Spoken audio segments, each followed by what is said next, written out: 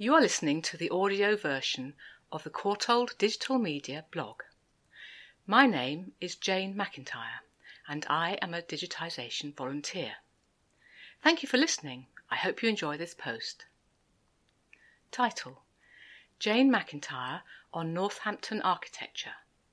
The Guildhall. Posted on March 11th, 2019. During a recent visit to Northampton, I soon realised that this Midlands town is a treasure trove of interesting architecture, and so it seemed like a good idea to find out what images the Conway Library holds. The first building I came across was the Guildhall, a striking example of the high Victorian Gothic revival by architect E. W. Godwin and completed in 1864. It is wonderfully ornate, or horribly ornate, depending on your point of view.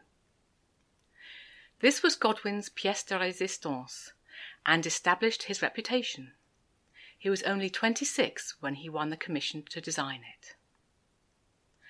Amongst the many friezes and sculptures adorning the building is a series of scenes of Northampton life carved on the capitals of the columns. At the time, Northampton's most important industry was shoemaking, but it had also had a racecourse. Both these are referenced in the Conway, along with many more. These capitals are by R. L. Bolton, who had a successful business in Cheltenham. He worked on a wide variety of sculptures, mostly ecclesiastical, for many of the well-known architects of the day, including Pugin. It turns out that the Conway does not carry any general photographs of the interior of the Guildhall, so I took a snapshot of the main colourful hall.